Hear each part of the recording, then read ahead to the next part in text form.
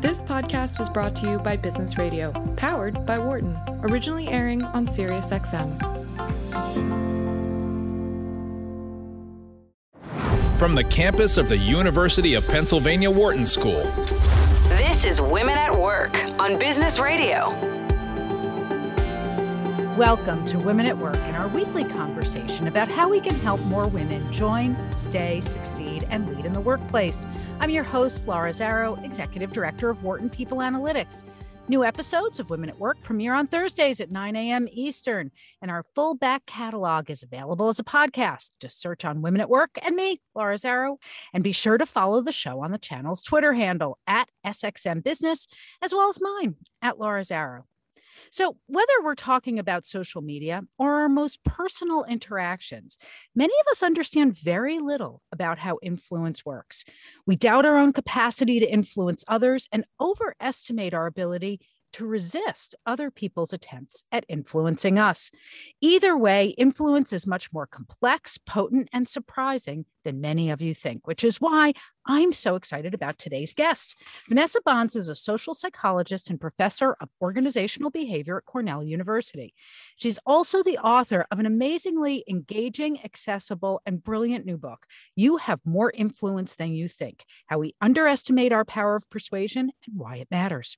Vanessa holds a PhD in psychology from Columbia University and an AB from Brown.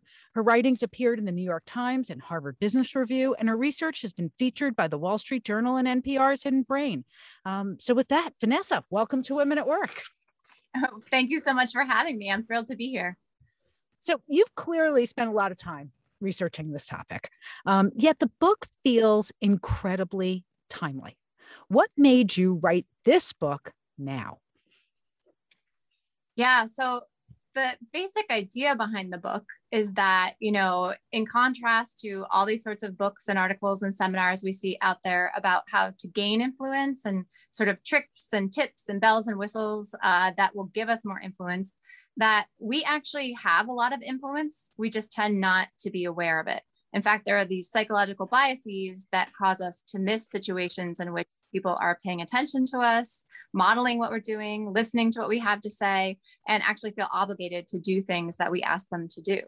And so I really feel like if you look around at so many of the things that we're seeing right now, a lot of it can be attributed to this tendency to underestimate the influence that we have. We see situations where people are basically yelling at one another. And one of the things I argue in the book is that can really come from underconfidence, right? We yell when we think no one's listening. And in fact, people are listening to us more than we tend to realize. On the other hand, we see people, potentially doing things that they don't really want to do because somebody asked them to. And we see this, for example, in the Me Too movement and some of the stories that have come up, people who have agreed to sleep with bosses or go on dates or find themselves in situations that they would rather not be in, but they feel too uncomfortable to say no. And what my research shows is that when we're asking people for things, we often don't realize how hard it is for them to say no. So there's all sorts of ways right now that we can see all the time that this failure to recognize the influence we have by asking people for things, when we state things, can really lead to some of these problematic dynamics.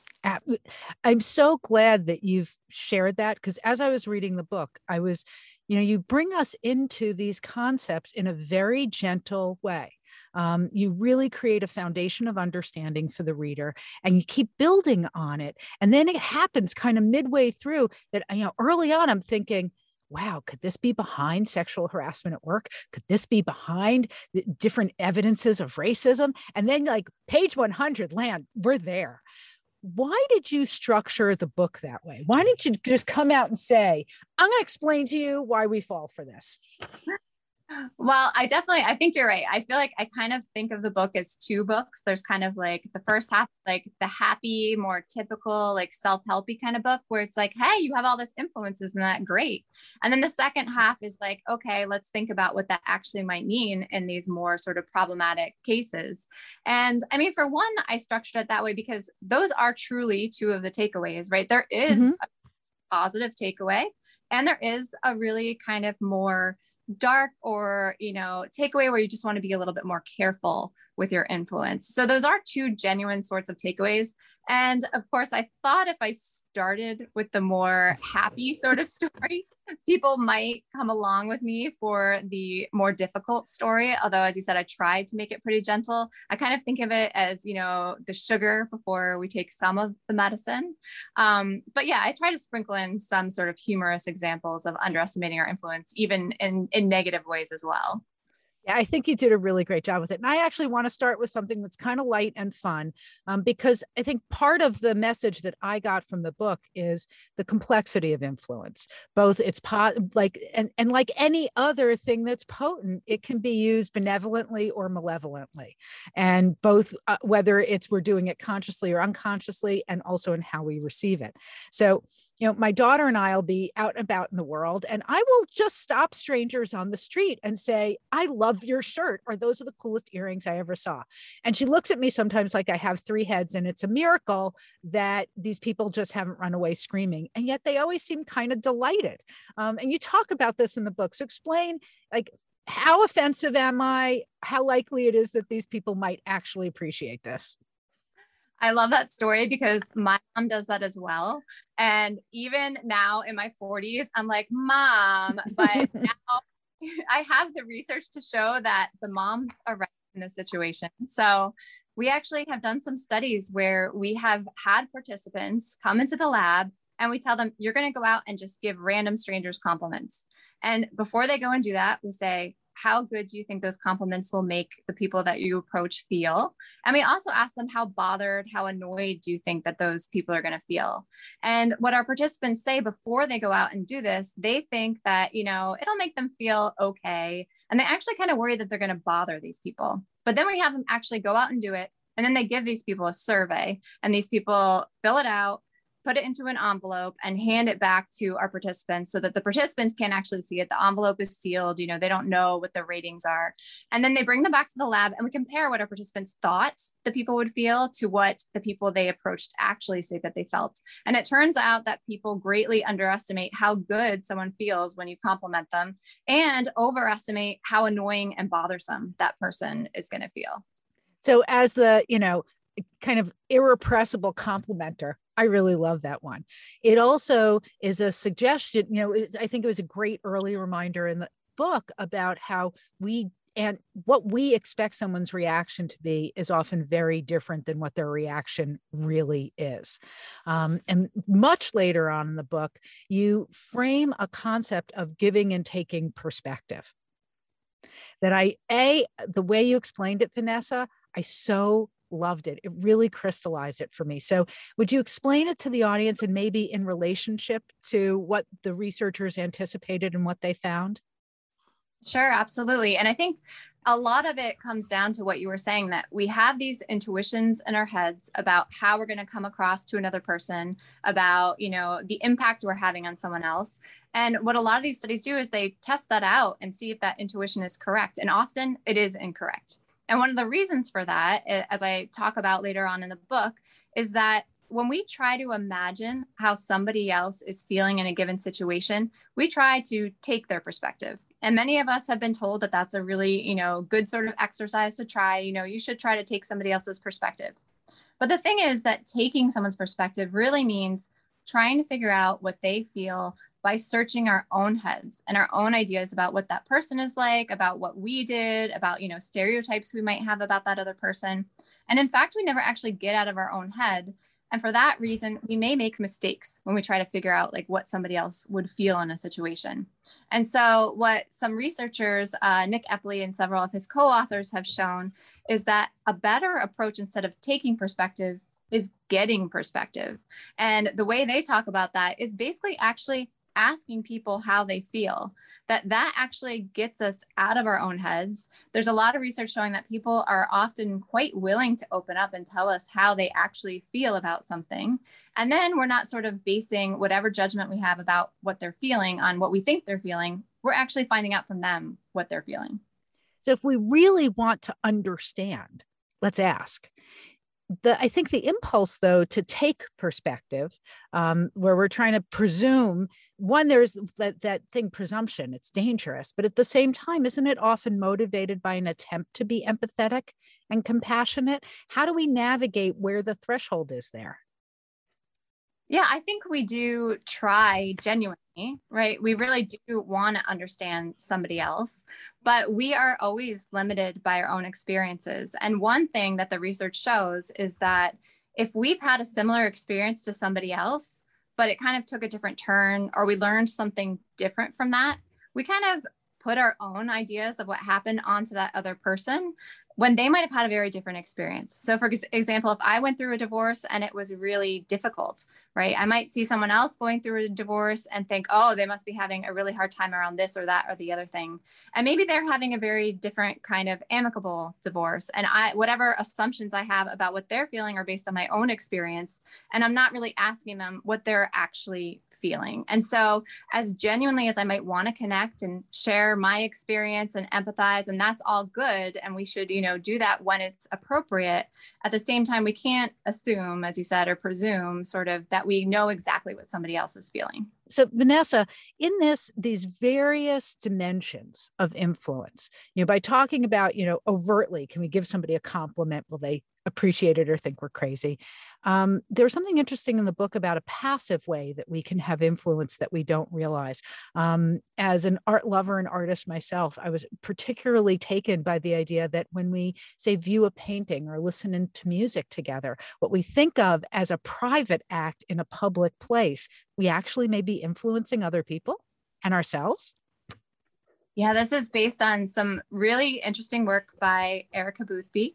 And she basically shows that when we experience something with another person, that experience tends to be amplified. So for example, if I'm eating a piece of chocolate and I know that somebody else is eating a piece of chocolate as well, I am kind of imagining not only how I'm experiencing it, but I'm also imagining how that other person is experiencing that chocolate. And it just makes the experience that much more intense. So if I'm sort of admiring a piece of art, as you were saying, and someone else is standing there looking at it with me, I'm kind of wondering what's going on in their head, how they're experiencing it. And it's making me that much more engaged in the experience. And one of the interesting things that Erica Boothby also finds in some other studies is that other people are doing that to us more than we realize, wondering what's going on in our minds. So simply by being present, by being with other people, we're kind of getting them to think about, oh, what is she experiencing? What is he experiencing? And that is impacting how they're experiencing something. So does that mean that, especially now that we're trying to be back together, even when we're masked, does that suggest that there can be real changes in how dimensional our experiences or how rich they are, particularly when it comes to things like learning and working and trying to make new things happen?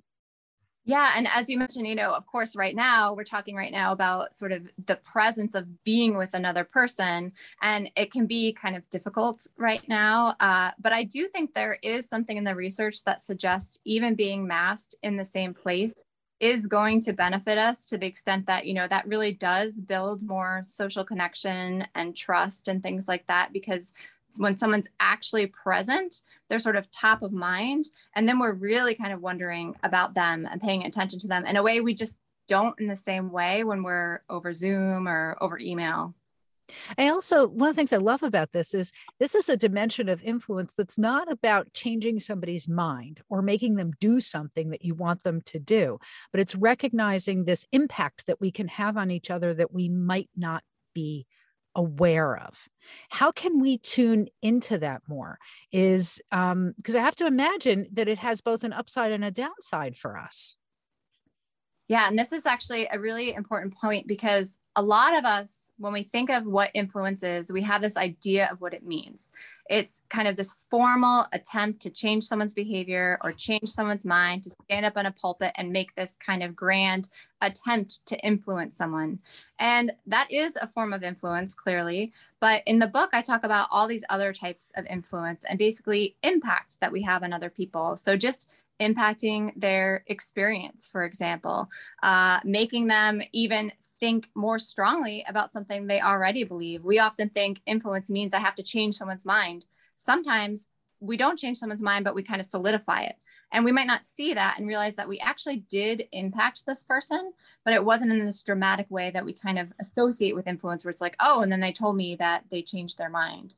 And so a big sort of takeaway that I really hope that people take from the book is to be mindful of all these other ways that we impact people. It's not just those times where you're sort of formally and effortfully sort of trying to impact somebody, but it's also all these subtle ways, you know, little comments that we make, times we show up or don't show up. Those things matter as well. So I want to explore this in terms of advice giving.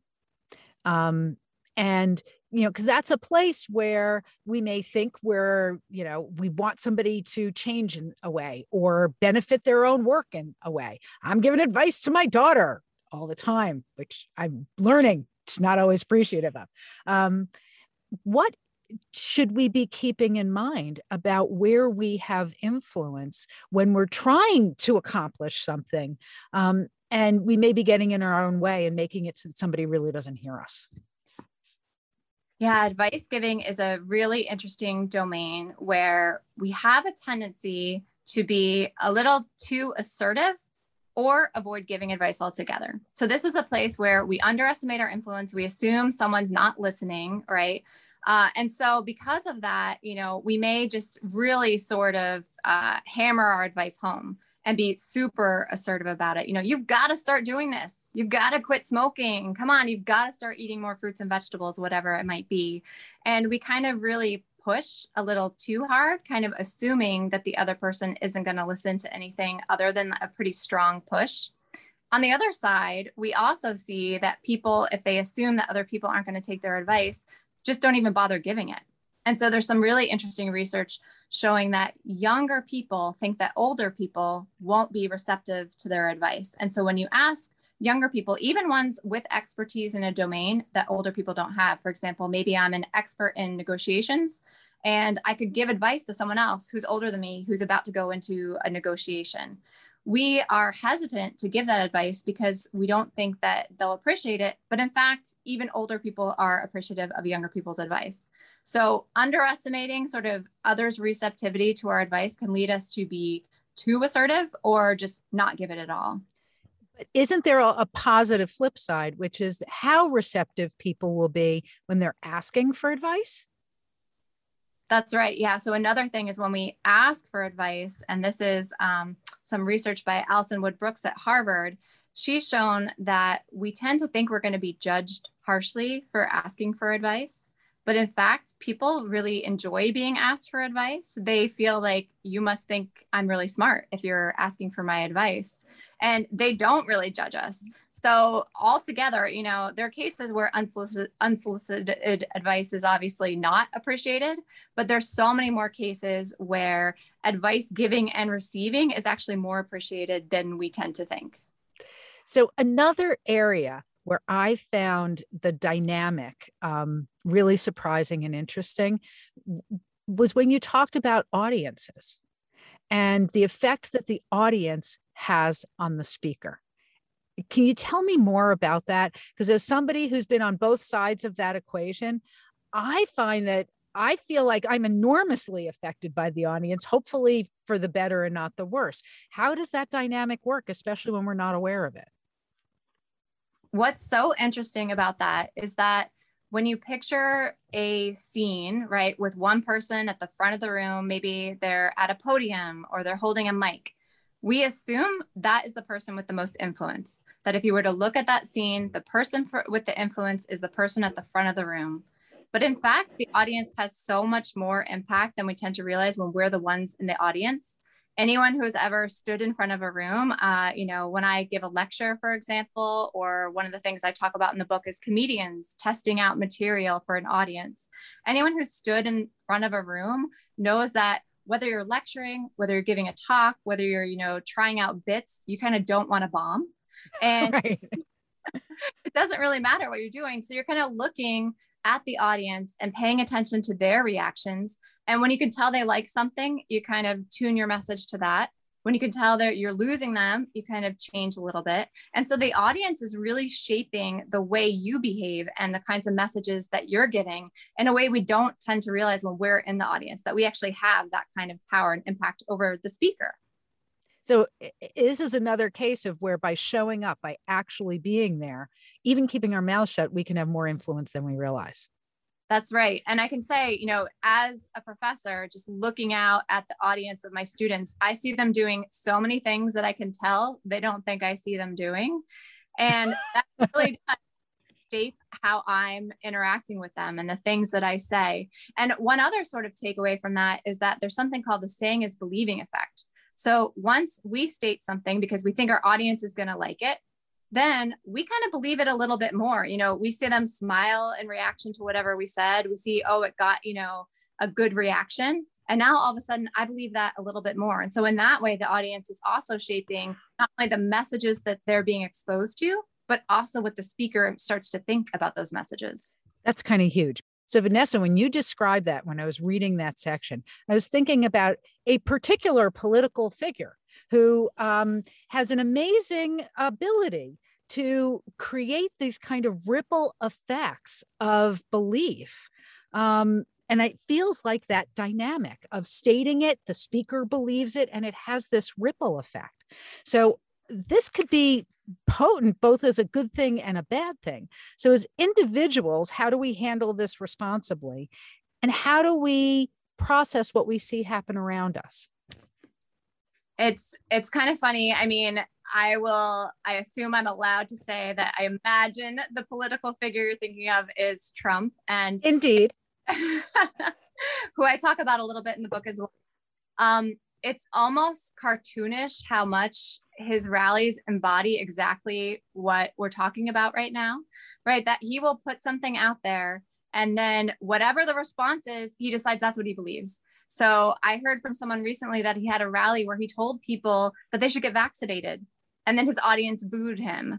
And immediately, you know what's going to happen. Like, right. It's going to think vaccination is less important. He's going to stop talking about it so much. So the audience is really shaping what he's saying, right? And so it does help us to sort of see that it's not just what's happening on stage, it's also what's happening all around us. It's how people are reacting to these things. And so that we can create a perception that is actually not anchored in reality and can get really dangerous. In the book, there's also another place where you talk about the difference of what we perceive and what's really happening. And this is on the flip side of that coin. I think it's particularly germane to women, which is that we may be overly worried about our own presentation. That we're awkward, we're not likable, that somebody would notice that I tripped on my words or made a bad joke or my grammar wasn't right in a sentence. How real is that and how damaging is that? There have been so many studies and papers that have come up in the past several years on this finding, and it just seems really robust. We seem to assume that other people are judging us for things more harshly than they are. We think that people are paying more attention to things that we find embarrassing than they actually are. We're a lot harder on ourselves than we need to be when we walk away from an interaction. So anytime you've kind of said something you thought was stupid in a meeting and you've walked away cringing and you're obsessing about it, probably nobody else is actually paying attention to that thing that you're obsessing about. And actually, I have to tell you, there are things I think of from years ago that still haunt me. I know, it's wild. Me too. Let them go? Yeah. This is one of the reasons I wanted to write this book was because I find the research on this so reassuring, because I have the same thing. You know, I do this all the time. And what I tell myself is I know the research says that I am being harder on myself than anybody else is being. And that in fact, anytime you walk away from an interaction, sort of doing this post-mortem of all the mistakes you made, all the things you said that were weird or how much you talked too much, the other person actually liked you more than you think. And there's actual research showing this. So one of the interesting things though, is sort of, there's not a lot of gender differences in that research. So it seems that both men and women make this error. But what's so important for women is that it might mean something different to women than to men, because we are expected, you know, based on stereotypes and prescriptions of society, we're expected to be communal and likable. And anything that suggests to us that maybe we're not as likable as we'd like to be is that much more damaging to our self-esteem. And so the same kind of effect that we all have, where we all kind of think that we were more awkward than other people sort of saw us as, could be particularly damaging for women. And that damage, and I appreciate that you're pointing out that we're conditioned to have it affect our self-esteem. At the same time, we also know that women are also expected to be more likable. And so we are on guard for it in both fronts, but in either case, we need to cut ourselves a little bit of slack. Yeah, absolutely. So as we were in the first half hour, you were helping us understand kind of these building blocks, different ways of understanding influence and how it works, and connecting the dots between that and some unbelievably important issues in our experience as women in the workplace and as people in our society. So I want to start with another one of those foundational elements and then connect the dots again. And it's the power of the ask and this really surprising dynamic of what happens if you ask people just randomly for some kind of wacky things like, hey, I never met you before, but I'm in a jam. Can I borrow your cell phone? What happens when we do that? Well, amazingly, they say yes to us more than we realize. So this is a long-standing research program I've been doing for now over 15 years, where we have participants come into the lab and we send them out and we instruct them to ask strangers for all sorts of different things. And before they go out, we ask them, how many people do you think you'll have to ask before you get a certain number of people to agree? They go out and they actually do it. And they report back to us on how many people they actually had to ask. And we've had them do things like ask people to fill out a survey. Okay, that's pretty tame. And then we've had them ask people to borrow their cell phones, as you mentioned. We've had people ask strangers to walk them basically 3 city blocks to find the gym on campus, which is kind of underground and hard to find. And so they would say, you know, I can't find the gym. Will you walk me over there? And people would walk them all the way across campus. We've had them ask for charitable donations. And in each case, people tend to overestimate how many people they'll have to ask before someone will agree by about twice as much. So to give an example, for the surveys, people thought that they would have to ask 20 people before 5 people would agree to do a survey. They actually only had to ask 10. So people are really agreeing with these requests about 50% of the time. So brings me back to memories of my selling Girl Scout cookies. And I was freaking terrified, really scared to go knock on doors and make this ask of people. What's going on under the surface, which if studies for 15 years of studies show we're going to be more successful than we ever imagined. Why are we so afraid? Yeah, I love the example of Girl Scout cookies because many of us can relate to that. And, you're kind of mentioning it from the side of the asker, and you can imagine what it's like for the Girl Scout, and the mom or whoever's with them to go up and knock on someone's door and all that anxiety about the ask, right? We have all this anxiety about asking someone for something. But then what I like to do is kind of flip that scenario around. Now imagine you're in your house and your neighbor from down the street is knocking on your door and their little girl is in front of you asking you to buy Girl Scout cookies. How hard is it to say no, right? Oh my God, that adorable, brave young lady is out there. I could be trying to resist, but I have to buy the cookies. That's exactly right. And we forget that. We forget what it's like to be on that other side when we're the ones doing the asking. And so in an asking situation like this, both parties have all these insecurities, but we're so focused on our own and whatever side we're on that we forget about the other parties. So when I'm asking, I'm super worried about being rejected. I'm worried about imposing on somebody. I'm worried that I'm being annoying or I'll damage the relationship in some way. When I'm the one being asked, I'm worried about many of the same things. I'm worried about looking like a bad person if I say no. I'm worried about damaging the relationship from my end if I reject the other person. And I find it really awkward to try to find the words to say no. I mean, what am I going to say? No, I don't eat cookies or something. You have to come up with some right. So now let me talk about a more insidious and darker aspect of this, because it's one thing when we're thinking, oh, I want to support these young Girl Scouts in their entrepreneurial activities. Not to mention, I have some fans of Thin Mints in the house. But there's a different way in which, and I've experienced this myself. And these are also some of the things that come back and haunt me at times where I've wanted to say no and have found it really, really hard, even when it's a matter of my own self-protection. And I think a lot of women experience this. And as you were saying in the beginning, victims of sexual harassment report this all the time. What's behind it? Yes, exactly. So, if we start with the scenarios where you're asking someone for a favor or something totally innocuous and they feel like they can't say no, it doesn't hurt anybody. Everybody walks away from that interaction feeling pretty good. Even if you agreed because you couldn't say no, you still feel like you did something good. But there are plenty of other situations where someone's asking us for something and all those same factors are in play. It's awkward and uncomfortable to say no. I don't want to damage the relationship. Maybe that person has some sort of power over me. Maybe they're my boss. I don't want to reject this person and risk sort of offending them in some way. And so people sometimes agree to things that they really don't want to do because it's even harder to say no. And we have some studies done in a similar way as the ones we were talking about earlier, where we have people go out and ask for uncomfortable things or things people really would rather not do.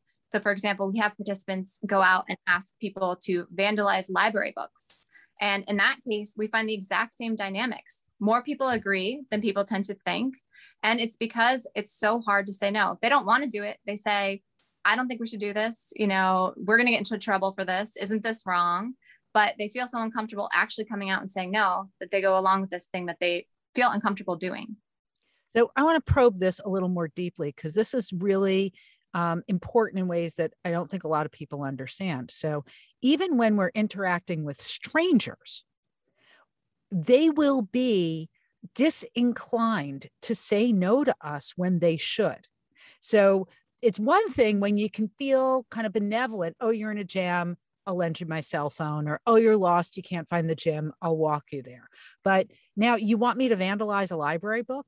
But so if I'm understanding this, that fear of standing up and embarrassing them or ourselves in the process will inhibit us from doing the thing that we know is right or best for us. Am I getting it?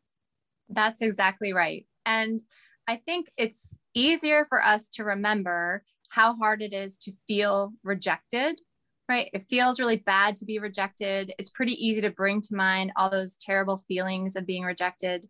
And we forget what it's like to be on the other side, to be the one who has to do the rejecting, who has to come up with the words, and the awkwardness of being in that position, even when it's a stranger, right? So even these strangers kind of are having a really hard time coming up with the words to say, no, I'm not going to do this. So on the flip side, there are bad actors who seem to understand this and know this, who are kind of preying on that tendency to have their way, literally and figuratively, is part of it. And one of the things that we see is with forms of harassment and abuse, people are getting groomed or conditioned, and it escalates over time. How does what can we watch for to see when that kind of almost planned pressure and coercion is happening? The repeat exposure of it. Mm-hmm. I think it is really important to make this distinction, because my work shows, and I talk in the book about situations where people genuinely don't realize the pressure that they're putting on somebody else, and the fact that they may be complying, for example, to go on a date or do something more, out of feeling that social pressure that the person doesn't necessarily recognize. And so that seems more innocuous, but as you said, there are clearly also sort of bad players who are aware of this dynamic and take advantage of it. You can imagine the Harvey Weinsteins of the world, the classic example. And in that case, so much of what makes it hard to say no are situations in which you are face to face with someone, situations in which, you have to make a decision right away. And so I'd say as much as possible, if you can put distance between yourself and someone who's asking you to do something that you feel uncomfortable with, the better. So making a request, over email, if someone's pestering you face to face, for a date, you could say, and you feel really uncomfortable and even worry that things might go bad if you said no in that moment. You can say, let me think about it. Why don't you send me an email? Buy yourself that space, buy yourself that time. Also, get it in writing. Right. That's one way you can sort of handle a situation like that potentially. But also it goes back to what you were saying before, by being outside of their physical presence, we lessen their influence on us and therefore our own autonomy. So I'm going to say with a fair amount of sad confidence that we're not going to change the Harvey Weinsteins of the world. However, one of the things that I also appreciated that you noted in your book is where people can be having a damaging effect on others, but may not always realize it, where the person who holds power to hurt someone else may not be aware of it. So I'd love to explore that a little bit. And so let's start with, why is it that in a way, it seems like the more power we hold in a situation, the less sensitive we become? Is that true, and why? Yeah, it's interesting because you would think that when you're in a position of power, you would be super aware of the influence you have. I'm in this position of power. Of course, people are going to do things for me. But in fact, research has shown that there are these psychological effects of having power that do make us less sensitive. So one of them is that we're less inclined to spontaneously take the perspective of other people. And that's, partly just because we don't really need other people quite as much. When we're in a position of power, we're the ones in control of the resources. So we don't need to kind of get inside the heads of people who are in lower positions of power to get ahead or get the resources in sort of an evolutionary sense, right? So we don't. Yeah. There's an amazing woman, Laura Liswood, who wrote a book a while ago now called The Loudest Duck. And the way she explained it in that book was that the person in power is like the giant elephant. Everybody else is the mouse. The elephant does not have to worry about somebody stepping on his tail, but the mice certainly do. So they exist with hyper awareness of the person in power. And the reverse is true in terms of their needs being met. Is that the kind of dynamic you're talking about? That's exactly right. I love that story. I've never heard that before, but that is such a perfect example of what it's like to have power. And then there's also research showing that people in positions of power, just like you don't have to worry about sort of the mice all around you, you don't worry about, whether the things you're doing are appropriate, or you don't, sort of conform to what the situation is calling for or what everybody else is doing. You kind of just do your thing. So if you're in a position of power and someone asks you to do something you don't want to do, you feel much more comfortable than someone who's not in a position of power, just being like, no, I'm not going to do that. The problem is that means you think other people are also going to feel that way. You forget we sort of overextend our own feelings to other people.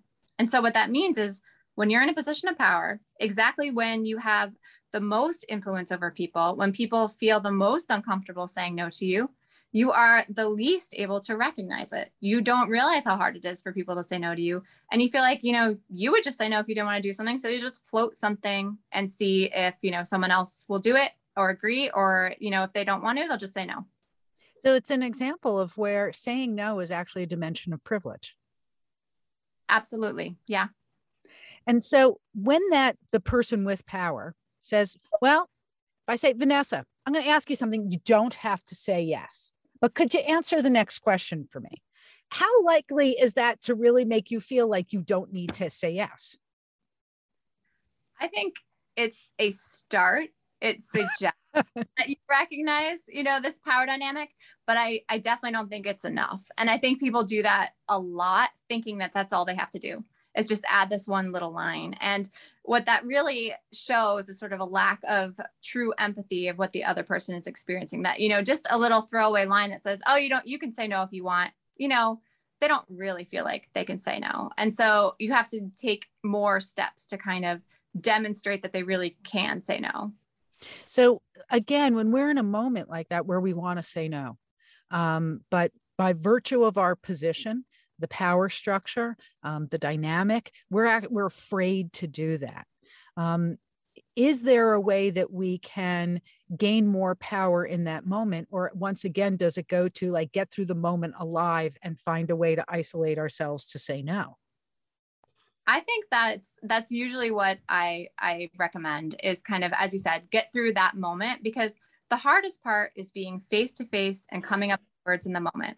And so one thing I talk about is if, something might be coming up, if you're kind of aware someone might ask you for something, and this gets back to what you said before, if someone is kind of grooming you and you kind of know they're going to be back asking for something, be prepared, because a lot of it is the difficulty of finding a script sort of to say in the moment, or finding the words to let someone down in the moment. So as much as you could sort of prepare in advance, and the other way to prepare is to give yourself that space. So ask someone to put it in an email, ask them to come back later, basically get out of that moment. And often that means not saying no in that moment, because that's often very hard for people, and then figure out how you're going to say no after the fact. So now when you're on the other side of that equation, let's presume you're one of those redeemable people. You may be pressing in ways that you need to learn not to, but you can learn. And what you're taking in is what you're seeing in front of you are smiles on people's faces. Smiles are not always just a simple symbol of happiness or acceptance. When are they a byproduct of a different kind of discomfort? And how can we learn to tune into that? That's right. There's some interesting research on sexual harassment in interviews done by Marianne LaFrance. It's a classic study where, unbelievably, she was able to get through her ethics board, a study where she was actually able to sexually harass people in an interview, have basically the interviewer make these inappropriate comments. Wow. And what happens in several of her studies is that people who come in for an interview, women, are being interviewed by a male interviewer who says these inappropriate things. And if you ask them hypothetically, what would you do in this scenario? And so she asked another sample of women, what would you do? They say, I would storm out of there. I would, say that was inappropriate. I would feel really angry. But when she actually put people in this situation, again, unbelievably, but she did it. And people actually reported feeling afraid. And most of them just answered the questions, even though they were inappropriate. And most of them didn't say anything and didn't storm out. And what they actually did amazingly was they smiled and nodded. And it turns out that there's different kinds of smiles. There's smiles that are genuine. And then there's smiles that are more about appeasement. And so when someone kind of smiles with their whole face and you can tell they're actually happy, right? That's a nice, real smile. But when kind of just smiling with their lips and not their eyes, then they might just be appeasing you and basically trying to get out of that situation safely and without a whole bunch of awkwardness. So I know when I've been on the giving side of that smile, and in moments of where let's say you're in a politically charged situation and somebody says something that you don't have the power in that situation to confront or address, and yet it's problematic one way or another. How can we understand in that moment what's happening? Because as I'm recalling it, like a lot of other things here, I'm thinking these are automatic responses that they have. It's not like I'm in a calculated way thinking all those things through in real time. I'm just experiencing this profound discomfort and this kind of almost like there's an invisible wall between me and taking action. And I'm the one who goes give compliments to strangers on the street. I'm not shy. So in those moments, it feels like all these things are happening. How do we make sense of it when it's happening to us? Never mind when it's happening in front of us. Right. And this is the kind of thing, as you said, there's situations where we kind of just use this kind of fake smile to smooth the situation over, and it applies to all sorts of instances. So it could apply to a situation where, someone is, harassing somebody or us. It can apply to a situation where we hear someone make an inappropriate or racist remark. And we just, instead of actually standing up and speaking up for something, even though we all hope that we would do that in the moment, research shows that many of us wouldn't, because it's just so awkward in the moment. And sometimes we do just kind of smile, this half, not real smile, and nod along. And again, one of the best things that I often advise is having scripts prepared, having sort of something that you know you're going to say when you find yourself in that situation. And that can make it easier, because a lot of times we're just like, I don't know what to say. And a lot of times there's ambiguity in situations like that. Mm-hmm. We're not sure, does that person really mean that? Was that really a racist comment, or was that, and so maybe asking, do you know how that came across? Something like that. That's also, I love that particular response, because the other thing that, I hear over and over again from women, I've seen it in my own experiences, and it sounds like it's one of the threads that weave through all of this is, when do we give people the benefit of the doubt? What's our inclination to trust them, our desire to trust them? And yet at the same time, when alarm bells are going off, that this is actually not okay. And how can we navigate it? Because we not only risk our relationship with that person, but it's also about how we perceive people as a whole. Yeah. And you know what I find so interesting about that comment is that at the same time, one of the things I talk about in the book is that we assume the things we say, people are going to jump down our throats, right? We assume people won't give us the benefit of the doubt, but in fact, many people do. Like, that's what we're doing when we kind of smile along. And part of it is we're feeling awkward. Part of it is we're not sure, but we're also inclined to give someone the benefit of the doubt. I bet they didn't really mean it like that. And that means people do that for us. And what that means is that even if we say something that could be harmful or offensive to somebody, no one may tell us, because they're giving us the benefit of the doubt. We may never know that someone was kind of bothered by something. And so it kind of goes both ways. We also need to sort of be aware of the things that we're saying and how they might be landing on people, and whether other people are failing to tell us that we said something wrong. So that's actually a great lead into something. We only have a few minutes left, but I want to try and cover it if we can, is explain the concept of face work to us and how that relates to experiences of racism in the workplace. So Irving Goffman is a sociologist who came up with this term called face work. And the idea of face is how we present ourselves to the world. And most of us present ourselves to the world as good, moral people. And if you sort of challenge someone on that, you're threatening their face. You're threatening the image they are presenting to the world. And what happens is that means that if someone says something that you think is racist, or they do something that could be construed as, morally charged, right? And you call them out on that, you're challenging them on their face, this presentation that I'm a good moral person. And that makes everybody feel really awkward and embarrassed and ashamed in the end. And so we're very hesitant to do that to other people. And we get really hurt when other people do that to us. And so it makes it really hard to actually speak up when we see situations like this, where we kind of want to say, that wasn't cool, because people assume you're basically saying, you're a bad person. And increasingly, hopefully, we're all growing in our ability to recognize these moments and our desire to speak out in those moments, whether it's on our own behalf or somebody else's. So how can we start to approach those moments productively without creating that kind of shame that's only going to activate somebody's defenses? One of the things I often talk about is saying things in a way that protects the other person's face.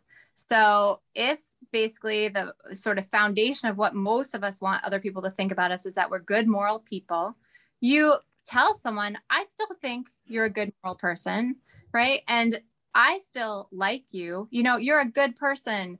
You're really, great at this and that and the other thing. But I think you might not have realized that something you said could have come across in this way. So something that is face saving for that person, but still gets the point across. And here's the other sort of piece of that, is something that is actually direct in getting the point across. So we tend to err on the side of either not saying anything and being too nice about it, right? Or being overly aggressive. So you want to save face, and that takes away sort of the aggressive part where someone could get really offended, but you still have to be direct. That thing you said, and then you tell them, when you said this, someone could have this, right? So you can be direct and also sort of save face for the other person, and they're more likely to react positively to something like that.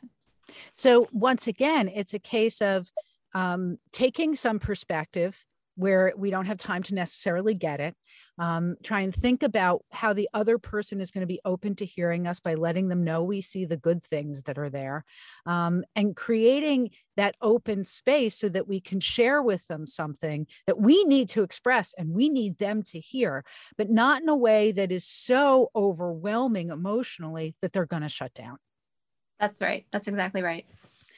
Vanessa, I could talk to you all day. This has been so illuminating. I so loved the book. I so appreciate the work that you're doing. If people want to learn more, how can they find you? How can they find your work? You can go to my website, which is vanessabonds.com, and Bonds is BOHNS. I'm also on Twitter at Prof Bonds and Instagram at Prof Bonds. And you can get the book anywhere pretty much now. It's in stores. Highly recommend it. Readable, informative, important. Vanessa, thank you so much for joining us. Thank you so much for having me. This is great. And thank you all for listening. If you have a question about anything you heard on today's show, email us at businessradio@SiriusXM.com. You can follow us on Twitter at our handle at SXMBusiness and me at Laura Zarrow. And our full back catalog is available as a podcast wherever you get yours. Just search on Women at Work and Laura Zarrow and you'll find us. As always, many thanks to my beloved producer, Patty Hall, our fantastic sound engineer, Chris Tukes. I'm Laura Zarrow, and you've been listening to Women at Work on SiriusXM's Business Radio, powered by the Wharton School. Have a great week, everyone. For more insight from Business Radio, please visit businessradio.wharton.upenn.edu.